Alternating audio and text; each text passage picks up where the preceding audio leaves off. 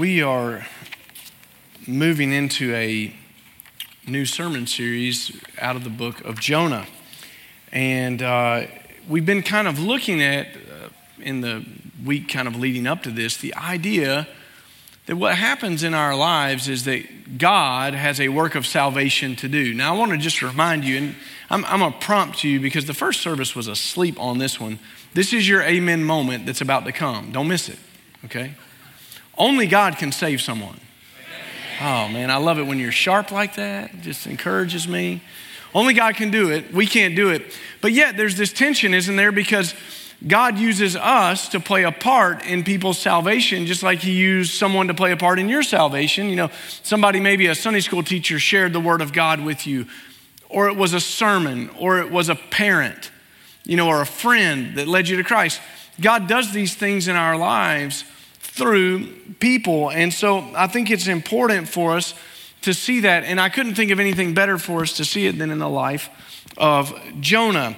Now, if you're not familiar with the book of Jonah, you may be familiar with the story, but Jonah is what's called one of the minor prophets. Now, in the old days, they took these 12 minor prophets and grouped them together and called it the book of the 12 because they are shorter. They are not of less importance.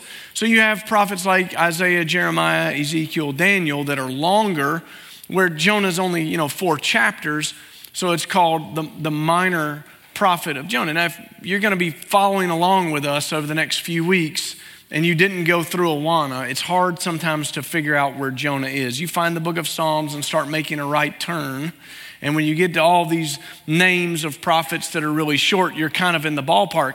And just a quick way to memorize those, because it's the book of the 12, memorize them by threes and you'll kind of get there, right? Hosea, Joel, Amos, Obadiah, Jonah, Micah, Nahum, Habakkuk, Zephaniah, Haggai, Zechariah, Malachi. Do it in threes. It's kind of a little trick there to kind of memorize it. And if you've given up hope already of finding it, you can just watch on the screen in a minute and the verses will be there.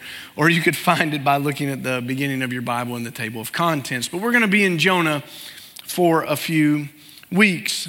The reason that we've entitled it The Same Boat is because I think that we look at Jonah's life and we probably see some similarities to our lives. There's a lot more than maybe we would think. And I couldn't help but think about Jonah this past week. Our family was taking a ferry boat ride out into the Pacific Ocean as we were out in California for the Southern Baptist Convention. And many of you who know me know that I don't do dizzy very well at all. Never have. And since I had those 3 little strokes in my life, dizzy is real fun. And we got on the boat and I asked the guy who was working, I said, how long a ride are we looking at today? Already scared, you know what I mean? And he said, about an hour and a half, it's pretty rough today. And I thought, well, how rough? And he said, we almost canceled. And I thought, oh no, here we go. And I'm telling you, we got out there and it was 5-foot waves coming over the boat and they were passing out those, what you see on the airplane, those air sickness bags, boat sickness bags, and they were asking people like, do you want some ginger chews? And I was thinking, no, I want off this boat is what I want. Good God, help me, get me out of here, I don't want any part of this. So I've been thinking about this a lot, and I've been thinking about the similarities of Jonah's life to ours. For instance, have you ever run from the Lord? You know what that feels like? Jonah did. Have you ever found yourself in the midst of the storms of life? Jonah did. Have you ever found yourself sidelined from work or ministry for a season? Jonah did. Have you ever found yourself struggling to love the people that God loves? Jonah did, right? So there's a lot to that when we think about it in our lives. It's one of those things that happens where we're a lot more like Jonah than we think. So in Jonah chapter 1, we'll begin with the first 3 verses if you want to find your way there. And as you are, I'm going to answer 2 questions that come up often when we read this book. The first question is, Pastor, do you believe that Jonah was a real person? Some people say that he wasn't. I believe that he was because Jesus believed that he was. Jesus said in the Gospels, I'm not going to give you any more signs but the sign of Jonah. And when he said that, he was referring to his death and 3 days in the tomb, and then he would rise from the dead, like Jonah was 3 days in the belly of the fish and then was spit out.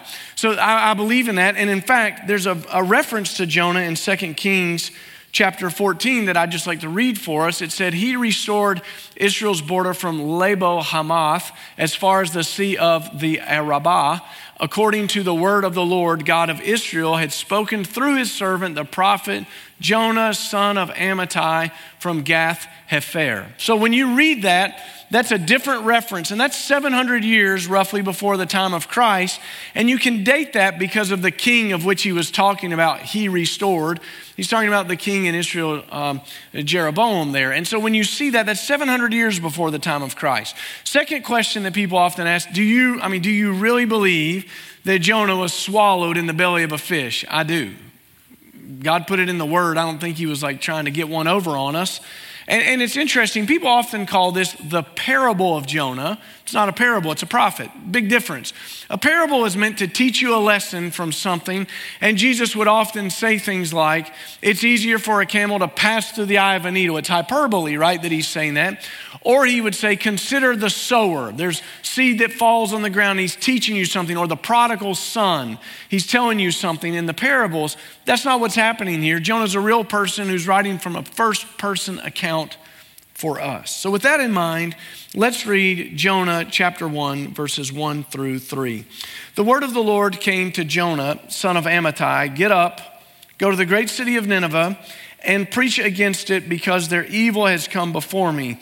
Jonah got up to flee to Tarshish from the Lord's presence, and he went down to Joppa and found a ship going to Tarshish. He paid the fare and went down into it, the boat, to go with them to Tarshish from the Lord's presence. It's an interesting thing as this book starts. It immediately starts with the calling. And I think oftentimes when we think of calling, we think of somebody like Billy Graham, who's gone on to be with the Lord, this great man of God who God called and anointed. And you could see the hand of God in his life because if you watch any of those sermons, Billy Graham, no one ever considered him this great orator. He was plain spoken, got to the point. Billy Graham would look at a crowd and say, you're a sinner, God loves sinners, Jesus died for sinners, give your life to Christ. And people would flood the altar. It was an anointing. It was a calling of God over his life. Or maybe we think about somebody called to vocational ministry. They're not going to pursue another vocation. They're going to pursue the pastorate or being a missionary or something like that. And that's certainly true. I mean, I've experienced that in my own life. I can remember being a 19-year-old college student in Lexington, Kentucky, visiting some family up there, and I was sitting in the little study that they had, going through my daily devotional time, and I opened my little prayer notebook and was praying for these people that were in a list on there, and I got to number 4 and I couldn't quite get there. I felt distracted, so I went back to number 1, started again, got to number 4, stopped, went back to number 1, started again, couldn't do it, and finally just said, okay, I'm distracted, I've got to stop. And in that moment, I said, Lord, I'm just going to wait until I get this right. And in that moment, it was like the Holy Spirit entered that room itself. And I did not have an audible conversation with the Lord, but it might as well have been. It seemed so real in that moment to me as God began speaking, and he said, would you do anything I ask you to do? And I said, yes, with a caveat. I'll do anything. I don't want to be a preacher or something. I mean, I'm pretty happy with the career choice I've made and going to pursue that. I thought I was going to be a history teacher, so I was looking for that, But I thought being a pastor was something my dad did. I didn't think about it for me. It was kind of this idea of like, no, that's for other people, not for me. That's for somebody else to do. And the Lord said, but would you do it? And I'll never forget, yes, but I'm not sure I want to. But would you? Yes. And then everything went back to normal. And I thought, well, I'm glad we got that out of the way and I don't have to do that. Isn't that wonderful? It wasn't but a few months later, I was sitting downtown in that old mall that used to be called, I think, the Church Street Center. I think it's where the public library is today. Eating a piece of Sbarro pizza, reading an Oswald Chambers biography. And again, the presence of the Holy Spirit overwhelmed me in that moment. And I began weeping over a piece of pizza. Must have looked like a strange sight in the Church Street Center as the Lord said, you don't get it. I don't need you. I want you. Yes, Lord, I'll do it. Okay. We all go through that. If you work with college students, young adults, it's the question of their lives. Who should I marry? What's God's will for my life? Where should I live? What kind of work should I do? God calls us to a vocational calling, and maybe yours is to be a scientist or a baker or a banker or a homemaker or to work in the construction trades or to do all of those things. And that's great to figure out. You need to do that. There's a vocational calling that God gives us, but oftentimes God begins to speak and we need to hear it because there's a secondary calling. Notice what happened in Jonah's life in verse 1. It said, the word of the Lord came to Jonah, son of Amittai. Years ago, Francis Schaeffer had written this book that said, he is here and he is not silent. Basically saying to the world, God speaks all the time. He's spoken through creation. He's spoken in your lives. You need to see these things, that God is speaking to us. We're not living in the days like the olden days. In the Old Testament, I remember the story from the prophet Samuel, and as it's recorded in Samuel chapter 3 and verse 1, where it says, in those days the word of the Lord was rare and prophetic visions were not widespread. We don't have to wait on the word of the Lord. God's given it to us. It's right here. God speaks, and he wants to speak to you. He wants you to know him. And in Jonah's life, God began to speak. And I think the tragedy is for many of us is that we live like 1 Samuel chapter 3 is normative. I haven't really heard God speak. Well, maybe it's because we're not listening. Maybe it's because we're not reading. Maybe it's because we're not going before him and asking him to use the word in which he's revealed himself to us to speak to us and overwhelm us so that we may know his will for our lives. God speaks through his word. God speaks through circumstances. God speaks through our prayer life. God speaks through other believers in our lives. But so oftentimes we can't hear him. There's too much noise. It's too much noise. We live in the most distracted generation that has ever been. That's why I encourage you. I know it's old school. Bring a Bible. And I'm not ragging on you if you brought your phone and you're looking at it. I read the Bible on my phone sometimes too.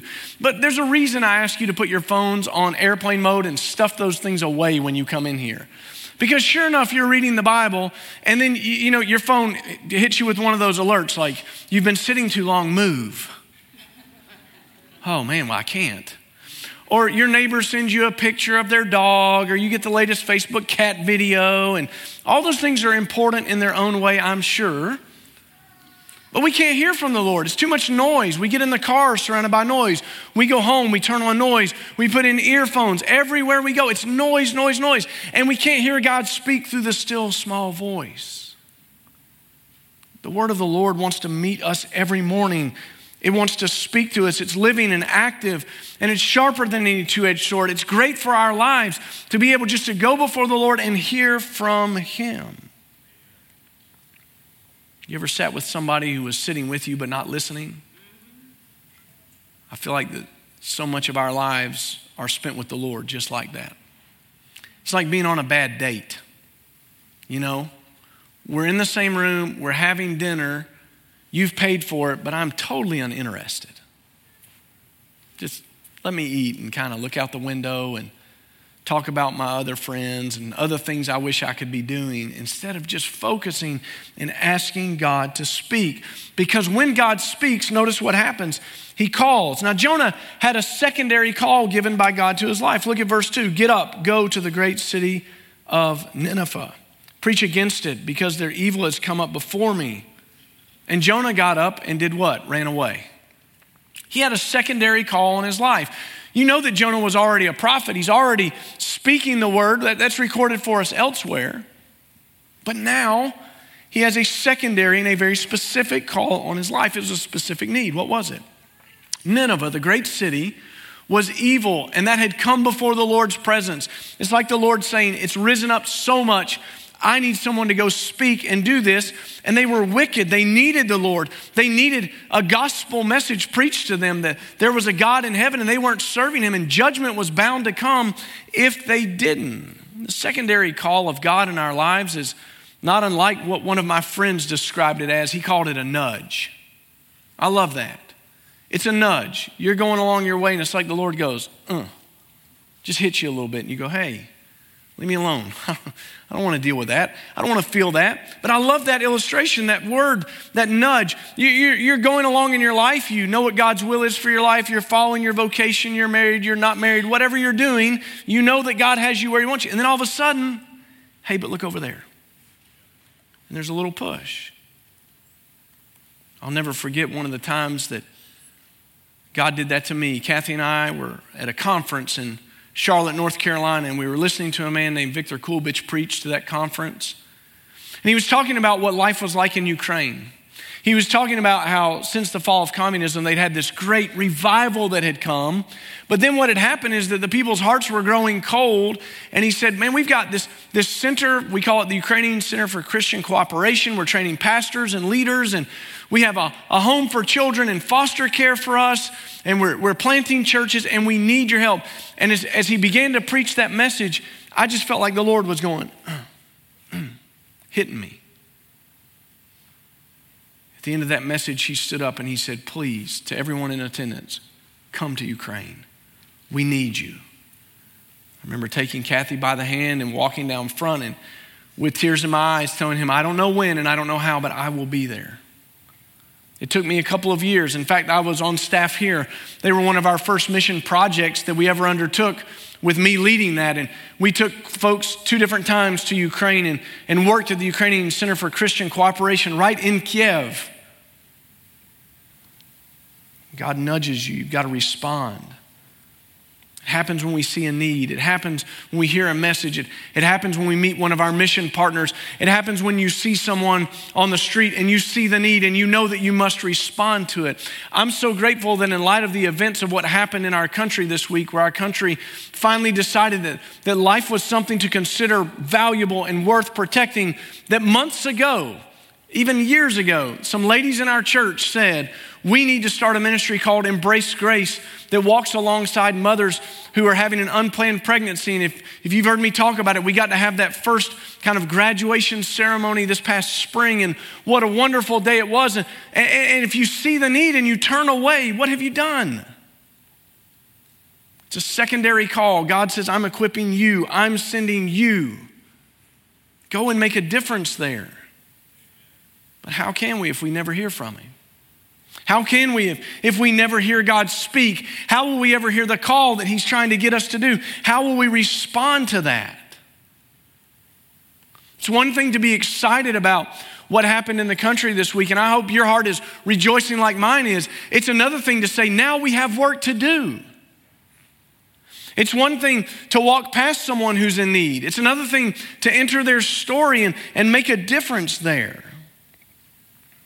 But Jonah, like many of us, was running scared. He had many reasons to run. The nation of Assyria was not in friendly relationship with Israel. In fact, they had Israel under what's called tribute status, meaning they had conquered them, and they said, we're going to let you keep your king, but here's the thing, you have to pay us X amount of tribute every year. So what we do is we deplete your resources and let you have a little puppet government so you feel good about yourself, but we strip you bare of everything that would allow you to grow and flourish and thrive, and we take all the good of your land and we're going to use it for ourselves. So you can imagine there might have been a little bit of hostility there. He'd been called to go alone. Nineveh was a big city, multiple days' journey across it. And he was called as the only one to go. He was pretty sure of an undecided outcome. In fact, we'll read later that he knew the outcome, and that's why he didn't want to go. Because at the end of the day, he was afraid that God would be merciful to them. See, Jonah was living with all of these questions. And we look at him and we say, you're such a baby. Yeah, we are too. We run scared, don't we? Has God ever called you to anything and you ran away? Maybe we act just like Jonah did. We view people as us versus them. That's a mentality that doesn't work. How can we share Christ with people that we call them? That doesn't work. In the political landscape in which we're living, we may feel a lot like Jonah. We may feel like there's an us and a them, but there's not. There's just people that Jesus died for who are lost and who are saved. And the us need to go to the them who are lost and preach the gospel of good news regardless of what their political beliefs are, what they think about it. We need to love them. You can't share Christ with people you don't love. It doesn't work. I think that's what's probably to me been one of the most saddening things to watch the American church do over the last couple of years. We've lost the ability to think as citizens of the kingdom. We think as Americans first. Now look, I recognize that in our room this morning, we have a lot of us from all different kinds of countries, and I hope you love your home country. I love America, don't get me wrong. July 4th's coming, I'm gonna shoot a firecracker and eat a slushie. You know, we're gonna do it. All of those things. I'm glad to live in this country. It's not that. But this is not my home. It's not yours either, by the way. And if you view things through a political landscape or an American landscape, you miss the kingdom. We have to identify and understand what people are dealing with. Isn't that interesting that Paul called sinners? He said, Christ Jesus came to die for sinners, of which I'm the chief sinner. I understand them because I'm just like them. I was lost until God found me. God saved me. God did it. I love what Pastor Jack says all the time to us around here. You won't pray for people long who you hate. We have to love them. We have to understand that there might be a million reasons we're scared to go, but we're not fighting people. Ephesians 6 taught us that it's not about flesh and blood. It's principalities and darkness and rulers and dominions and kingdoms that we can't see. So we fight on our knees, praying and asking God to send us and bring the gospel. But Jonah thought he could outfox God. God said, get up and go. Jonah said, I'm going to get up and I'm going to go away from here. He got on a ship and went to a place called Tarshish. It's an unknown place, but some people think that it's probably on the far side of Spain. That's where he's trying to go, not to Assyria. He's trying to get away from there. When you think about that, it's funny to think you can hide. King David knew that there was nowhere he could hide. Do you remember this psalm? I love the Psalms, and I love this one. Where can I go to escape your spirit? Where can I flee from your presence? If I go to heaven, you are there. If I make my bed in Sheol, you are there. If I live on the eastern horizon or settle at the western limits, even there your hand will lead me, your right hand will hold on to me. If I say, surely the darkness will hide me and the light around me will be the night, even the darkness is not dark to you. The night shines like the day. Darkness and light are alike to you.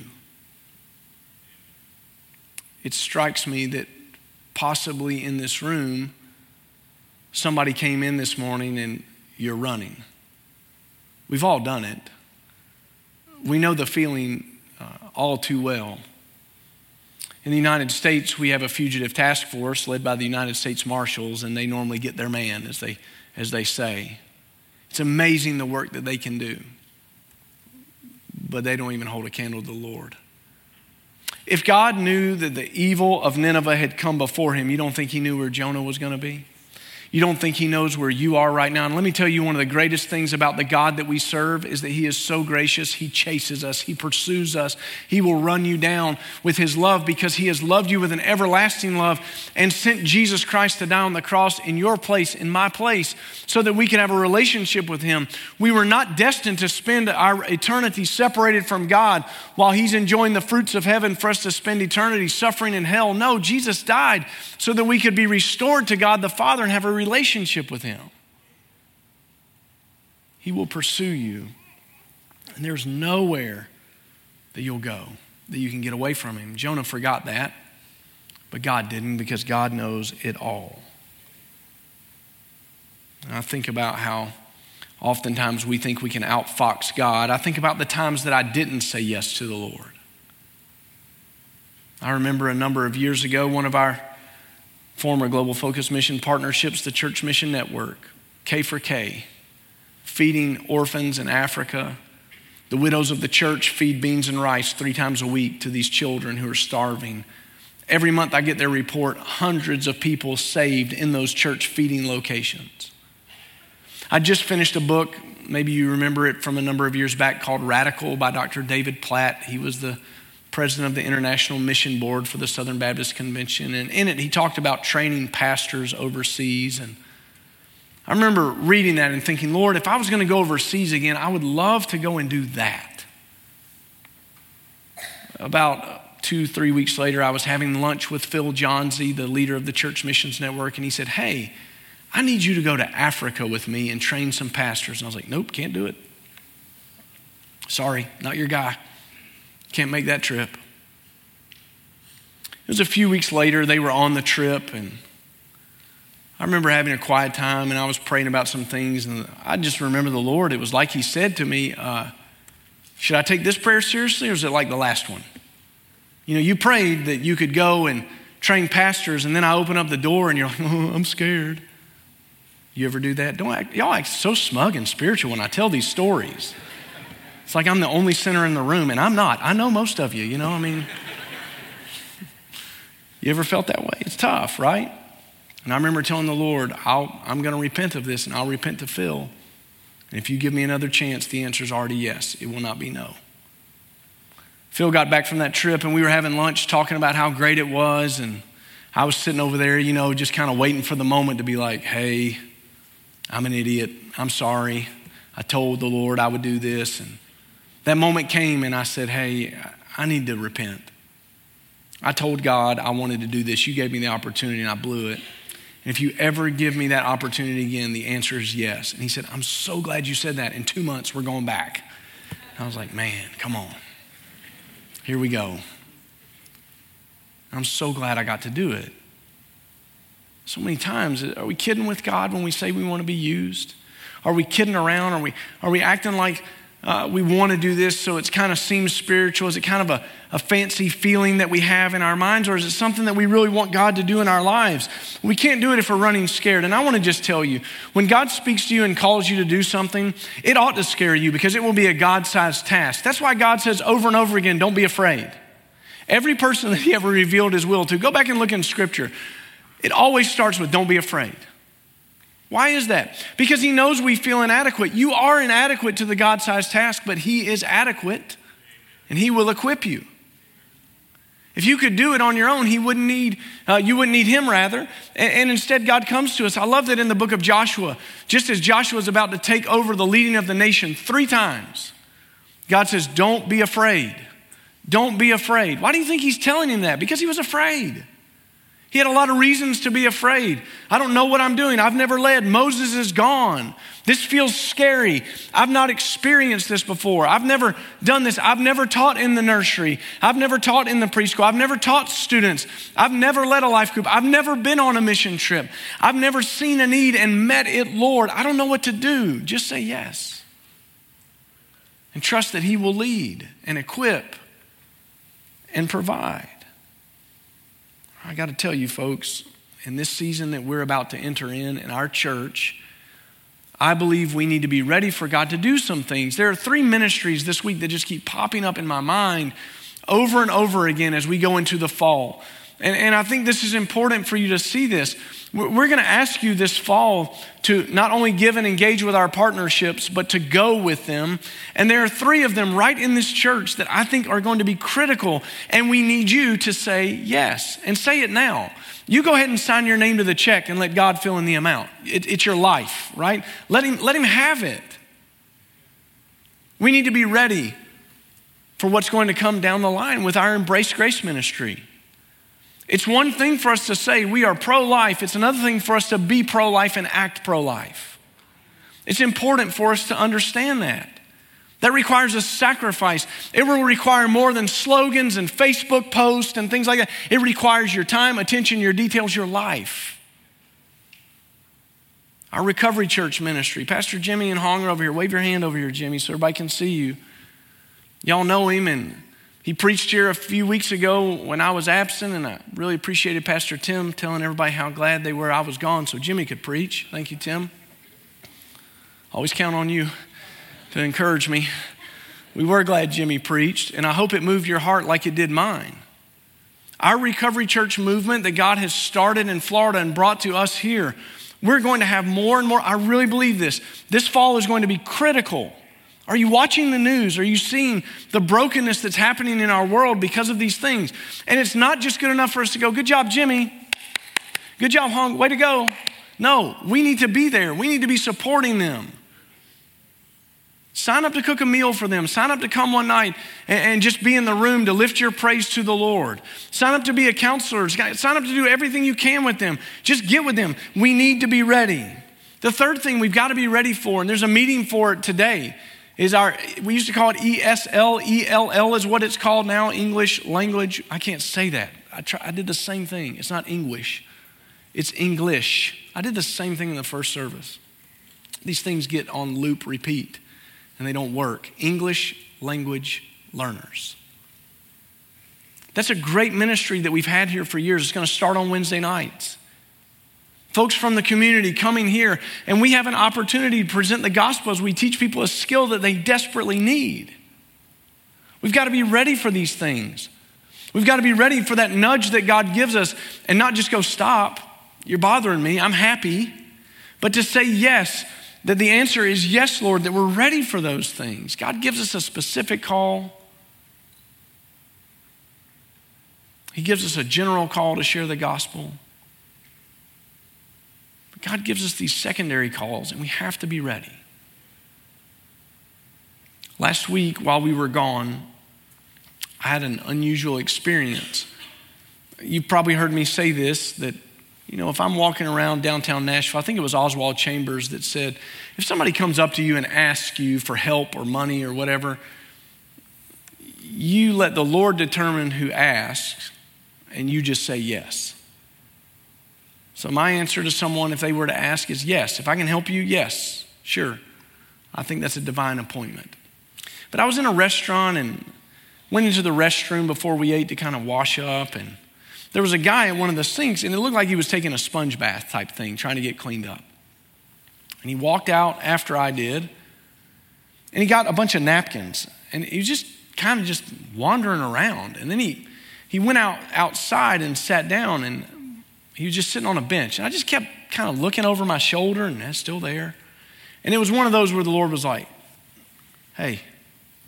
I was like, I know, but he didn't ask me. But, hey.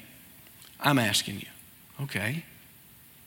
Then I went out there and I sat down by this gentleman and I said, sir, are you doing okay today? He said, yeah, I'm doing pretty good. I said, are you hungry? And it blew me away. He goes, no, not at all. He goes, I can see how you might think that about me in the state that I'm in. He said, but money's not my problem. He said, I was in the military for years and it finally just all caught up to me and I don't know. It's just kind of a mess. And I said, well, are you sure you're not hungry? No, I'm not hungry. And we talked for a minute more and I went back inside and Kathy said, what were you doing out there? I said, I have no idea because I thought I was supposed to go out there and buy this guy a meal and he said he didn't want it. I thought about that all week long. And it wasn't until this week as I was preparing this message that it was like, hey, you missed it. Because you know what I didn't ask him was he spiritually hungry? Guys, we have to be ready. We have to have our eyes open. We have to hear from the Lord. It's not enough just to think we kind of got it or to kind of just go through the motions. But I was so just kind of focused on what I thought was needing to happen that I never asked this person, was he spiritually hungry? As we're living in a spiritually hungry world, people need Jesus. And God has left us and entrusted us with this. It's a funny thing, right? Because if that weren't the way it was, once you got saved, God would teleport you right to heaven. You'd be gone. But for some reason, he's left us here. And as Paul says, we're ambassadors for Jesus Christ, preaching a ministry of reconciliation so that the lost world might be found so they may know Jesus. And that requires us to tune out the noise and tune into the Lord, to not pass by those moments where God's nudging us and saying, enter into the story, enter into this person's life, enter into this ministry. We've got to be ready for it. We can't do that if we're running, can't do it if we're distracted, can't do it if we're not on the Master's business. Can I ask you this morning, where are you? Are you ready to hear from the Lord? Are you pursuing His call? Are you listening for the word? I want to ask you to bow your heads. Close your eyes with me. Maybe today you've come into this room and you are literally on the run. God's been speaking to you. He's been trying to get some area of your life in conformity with His. And it's time. Perhaps today you've been running from a specific call of God on your life.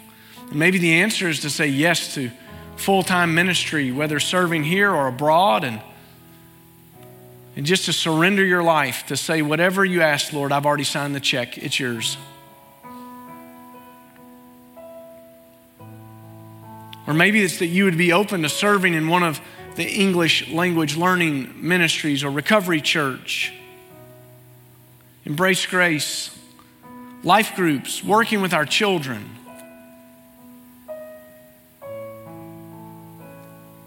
May our answer be yes and not always start with no, but that we would surrender our lives for the kingdom's cause. God, would you speak to us this morning? Tune our hearts to yours, Lord. And we ask this morning that you would call out the called, that you would open our eyes to the ministry opportunities around us. Father, that you would give us love for those who are lost, that you'd give us compassion for sinners,